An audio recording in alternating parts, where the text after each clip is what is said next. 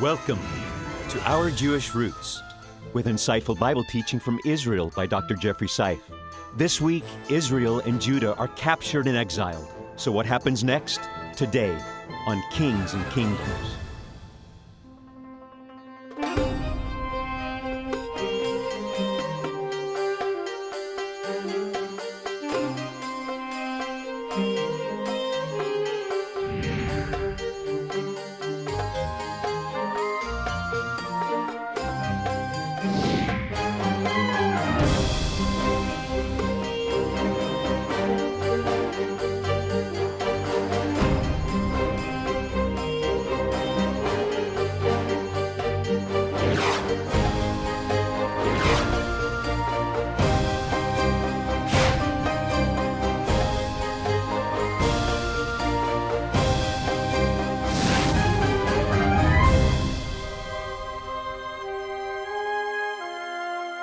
Thank you so much for joining us today. I'm David Hart. I'm Kirsten Hart. Jeffrey Seif. This is the last program in this series. It's all about leaders, about kings. I think today is about the ultimate King of Kings, yes? Well, he's certainly going to emerge out of the story, and it reminds me that leadership hurts sometimes when I look at this, and I think you know what I'm talking about, and I know we do. There's a price to pay when you stand up for biblical values in a valueless world. And that's the crown of a real king. That's a humble. real king. That's the best a of humble them right crown. there. Yes. Right now we're going to take you underneath the Mount of Olives for Dr. Seif's teaching. Let's go there now.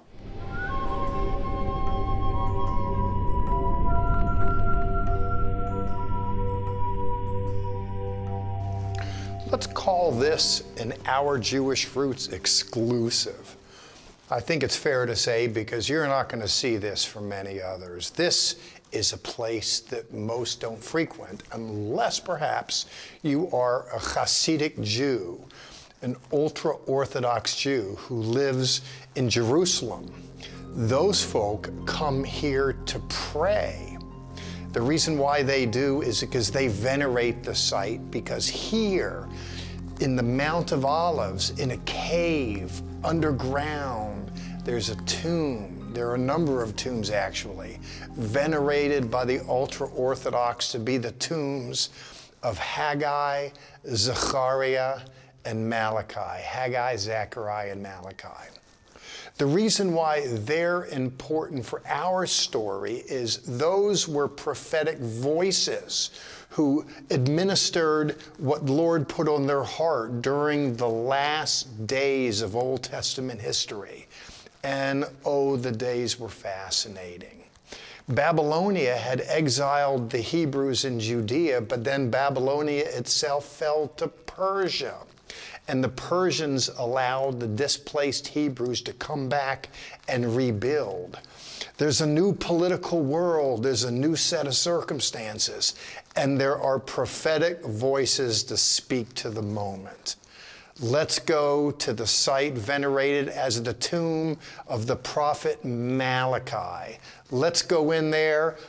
Malachi and Haggai both are said to have been laid to rest there. Let's visit the spot and hear what one of them had to say.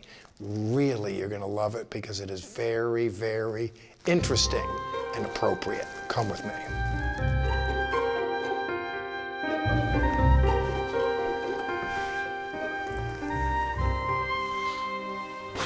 I want to turn out this light and turn on this one, in fact.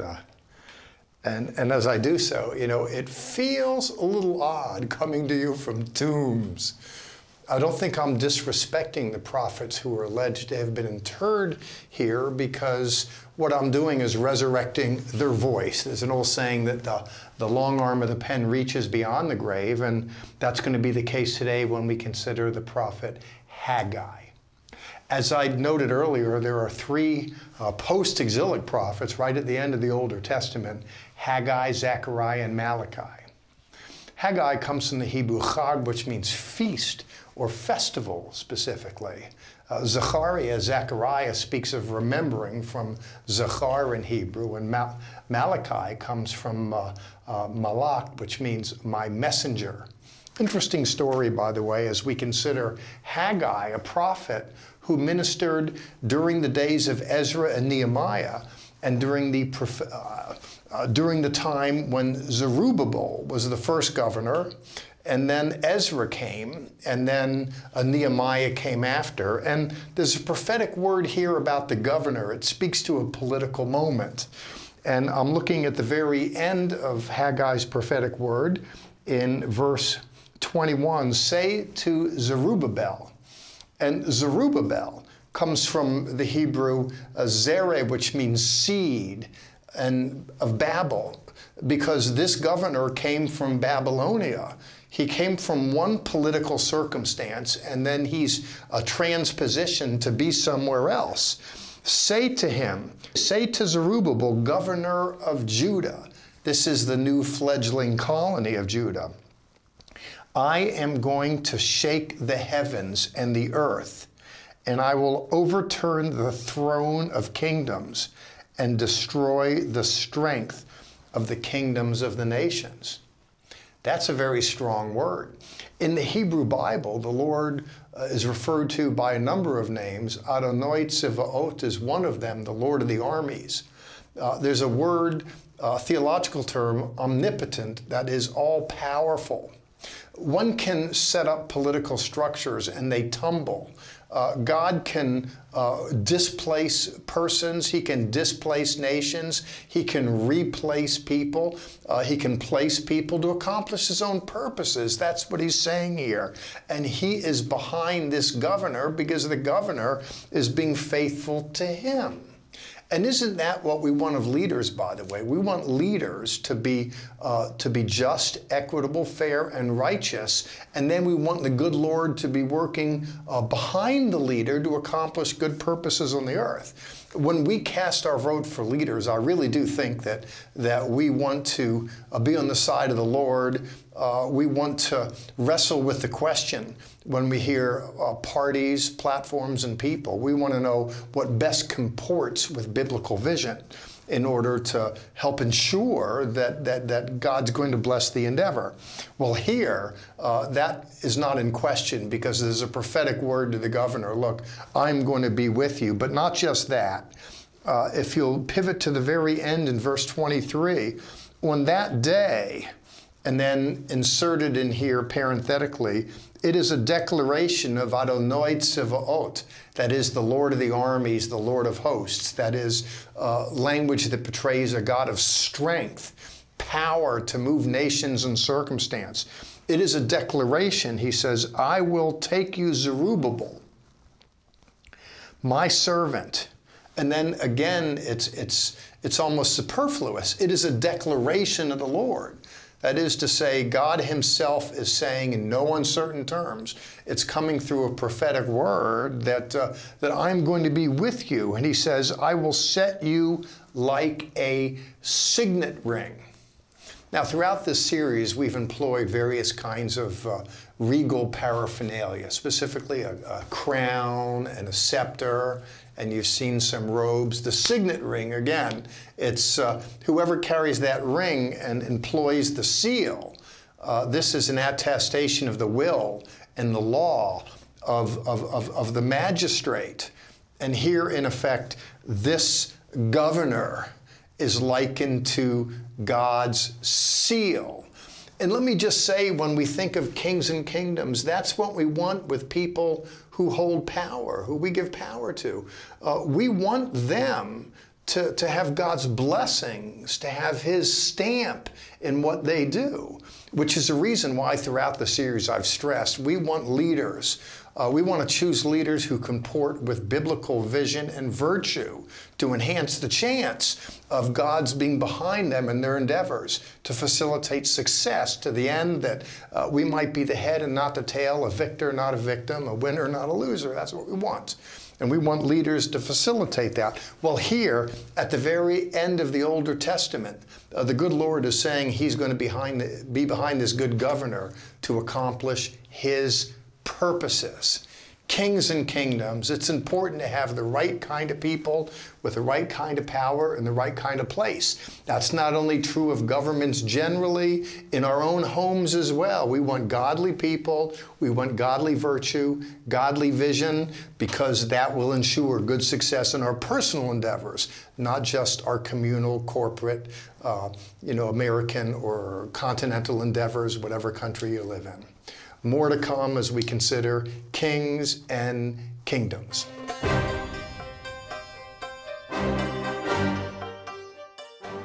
I talked with Avi Lipkin, an author, a friend of the ministry, a personal friend, in fact, to get his perspective on what happened at the conclusion of the 70-year exile in Babylon. Avi, Ezra, Nehemiah, the end of the Old Testament world, what was happening back then? Well, as you know, after the destruction of the First Temple, and most of the Israelites were exiled to Iraq, most of the exiles really did not want to come back to the land of Israel. Life in Iraq was very good. Don't forget. Babylon, yeah. In antiquity, Iraq in modernity. And Abraham, Isaac, and Jacob came from there. And so it was comfortable for the Jews to stay there. Actually, the Talmud was concocted, was written in that area by the year 500 AD. That's right. People don't know that. The Bavli, the Babylonian Talmud, was more expanded than the Yerushalmi, the Jerusalem. Yerushalmi, exactly. The Jerusalem Talmud is shorter. It's more abridged, and actually, they suffered at that time more from the Byzantine persecution. It wasn't possible as much to be free.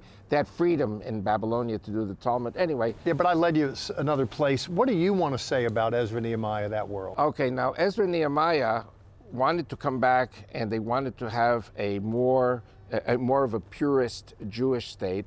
And so what they said to many of the Israelites was to divorce what they called their foreign wives, their pagan wives. Don't forget, this is BC. This is before Christ. So in the year 400 BC, 500 BC, it wasn't like they were intermarrying with Christians. They were intermarrying with pagans. And one of the very first things I learned 50 years ago from my wife Rachel, who's from Egypt, is that the Jews and the Christians are one people. We're the people of the book, the people of the Bible.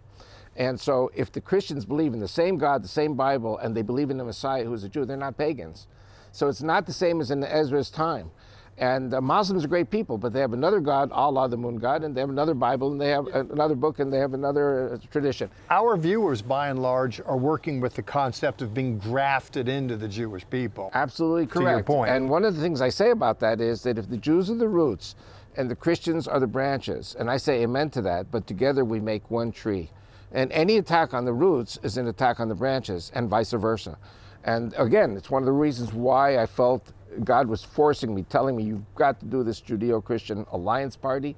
And I'm hoping one day that we will see ourselves as the biggest party in the Knesset when all of these millions and millions of Jews and Christians come home. Thank you so much, Alan. My pleasure. God bless you. It's one of the trademarks of this program that we come from biblical sites when teaching, but the real estate that I want to speak from in this segment is biblical real estate itself. In Psalm 139, David sings in verse 23, "Search me, O God, and know my heart. Examine me and know my anxious thoughts." And I wonder what kind of leader, what kind of political figure would ask for such things in a world where so many are predisposed to keep the skeletons in the closet out of public view and even out of personal view. This person goes on to say in verse 24, "And see if there be any offensive way within me, and lead me in a way everlasting." Now, there is a kind of beauty in this, to be sure. And for that matter, the person that came up with the song is imperfect, David himself. I don't personally expect perfection in human affairs, but I like to see things that come closer to it. And against that backdrop, as I begin to walk away from a series looking at kings and kingdoms, with kingdoms that fell apart and kings that fell apart, recalling my own grading of these kings, I wasn't particularly gracious, but I think they didn't earn good grades on the whole. But even against that backdrop, I'm reminded of a prophet who was murdered by one of Judah's kings, who looked over the horizon in chapter 9, verse 6. He sees a child who's going to be born, a son who's going to be given, and the government will be upon his shoulder. He envisions this king. Now, Hebrews, rabbis, are predisposed to see this as a prophecy of the coming of King Hezekiah. I'm less inclined because Hezekiah's name wasn't called Wonderful Counselor, Mighty God, Everlasting Father, and Prince of Peace. That title, to be sure, is reserved for one person. You might think of the song, if come Christmas time, you're game to listen to Handel's Messiah, which is something of a tradition in my family, irrespective of what you think of the holiday and when you think the Lord was born. Those of us who think the Messiah was born in the person of Yeshua are harking back to a song that was sung, "For unto us a child is born," referencing him.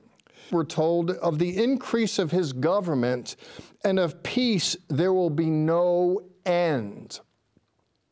In speaking of kings and kingdoms and all the imperfections associated with them, I want to draw attention to a king. Should we give him rulership in our world, there's a guarantee of peace and success in life that comes in the wake of our so doing. Appropriately, in a democracy, we're afforded the opportunity to cast a vote. But I want to tell you that irrespective of who sits in the Oval Office on Pennsylvania Avenue, and I have my preference, I believe, however, that irrespective of who sits there, for us, success in life is more predicated upon who reigns in here. And to that end, I believe we do well to look at the literature. As I said at the outset, I'm used to coming to you from a biblical terrain, actually hills, sticks and bricks, sites, ancient fortifications, palaces, and sites in the Holy Land. But I want to come to you from a location in the Holy Book and tell you that when I think of kings and kingdoms and who ought to reign and who ought to have dominion, I'm minded to go with this prophet, who gives voice to the fact that should we give access to this Prince of Peace, this King of Kings, we're told that of peace, of shalom, as we see his government manifested in our life, that we'll see a peace that passes all understanding, and of that there will be no end. Words come to an end, and television series come to an end. But there's a kind of peace that comes to us now and goes with us beyond the grave. As we look at kings and kingdoms, I want to encourage you to take a second look at the one who wore this crown and invite him into your world and discover how that by virtue of his residing therein, it will make all the difference. Our resource this week, the series Kings and Kingdoms.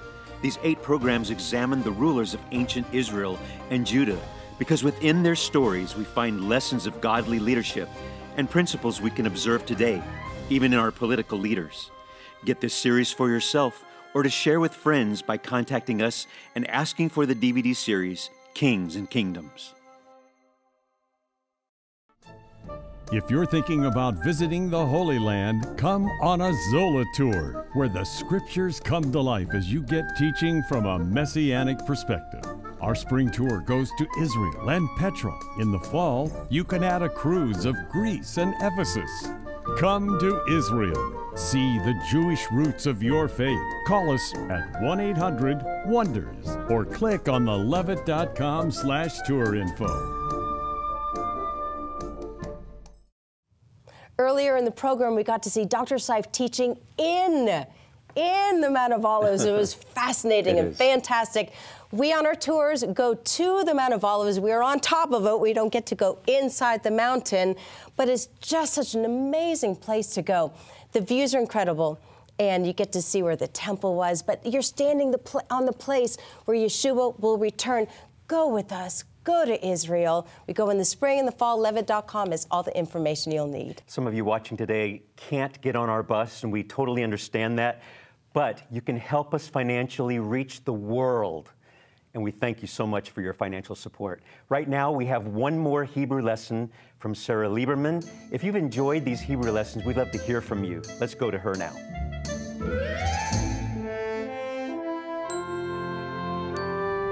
Shalom Chaverim! Welcome back to our series exploring words of worship in the language of Hebrew.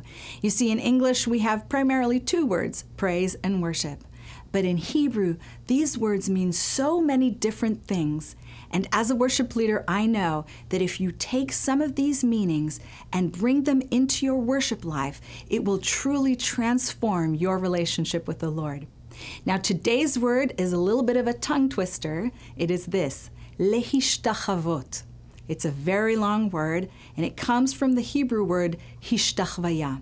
What it means is to bow down or to stretch out, face down on the ground in worship. It's used in context of coming in contact with royalty, when you bow down in front of the king. In our worship services, normally, if somebody were to lie down, face down on the ground, we might think that's a little weird. But actually, this act of complete surrender, of laying ourselves down, all the way going to the lowest place, is a place where we can give highest praises to the one in the highest place, because he deserves the best of our worship. And when we humble ourselves and lower ourselves to the lowest place, that's when we can give the most incredible worship unto the Lord. Look at what it says in Psalms. All the nations you have made will come and worship before you, O Lord. They will bring to you glory and exalt your name, because you have done great and marvelous deeds. You alone are God. This is the kind of attitude of giving God the fullness of the glory of everything in your life. I don't know if you've ever tried it, and I know it might sound a little scary, but maybe one time you can go before the Lord alone and just stretch yourself out before him and just give him the highest praise from the lowest place. I tell you, it will truly transform your life.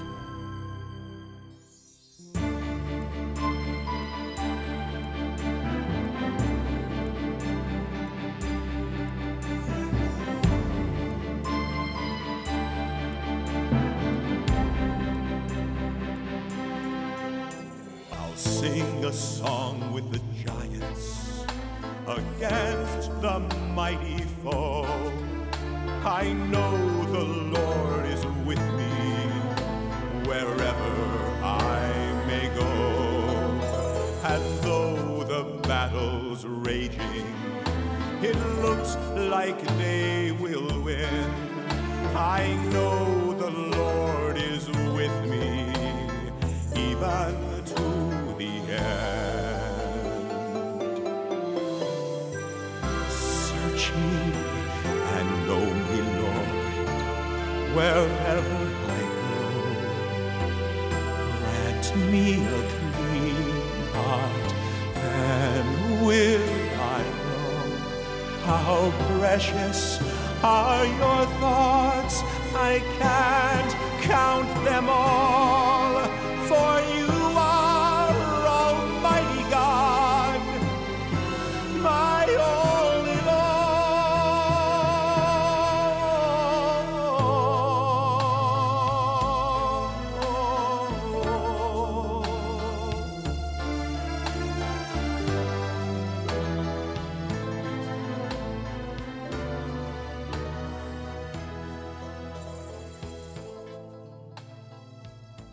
Our desire in this ministry is that you hear the good news of our ultimate leader, Yeshua. We can't do this without your help, and we just thank you so much for that. Today, it's all about Yeshua and the grade that we give him, correct? That's true. And, speaking of grading, inasmuch as I've graded these various kings, the way people grade us is with their dollars that they help. Yes. It's kind of like politicians, if they get to power, it's because people vote them in. And similarly, if Jesus gets into a heart, it's because he's invited in.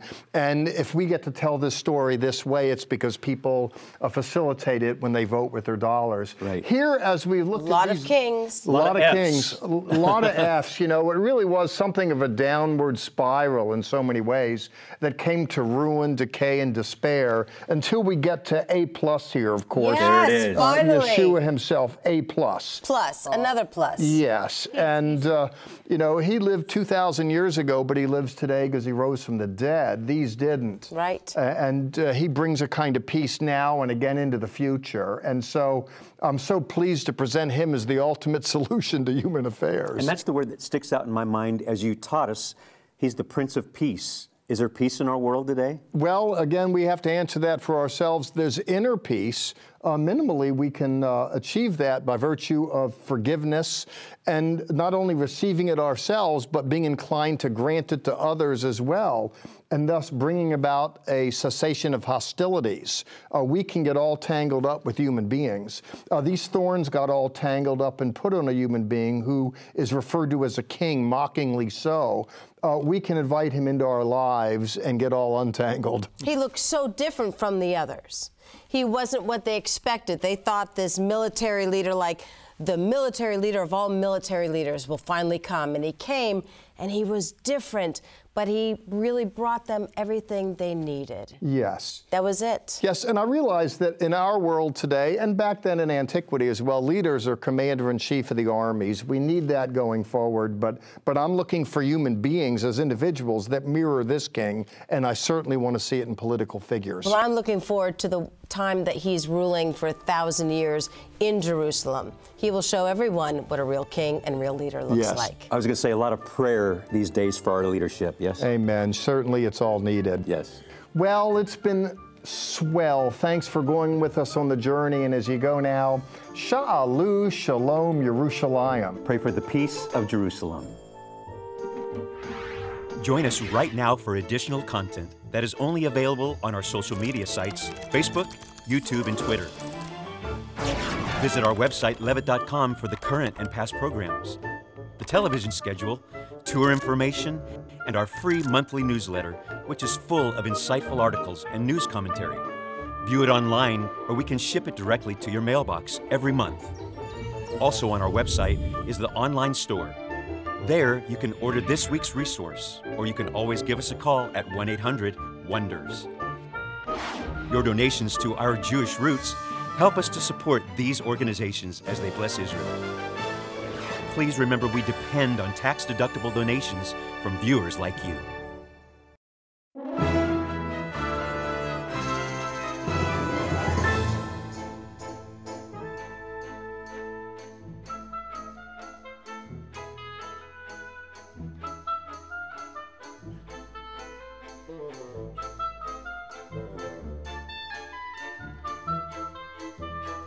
This has been a paid program brought to you by Zola Levitt Ministry.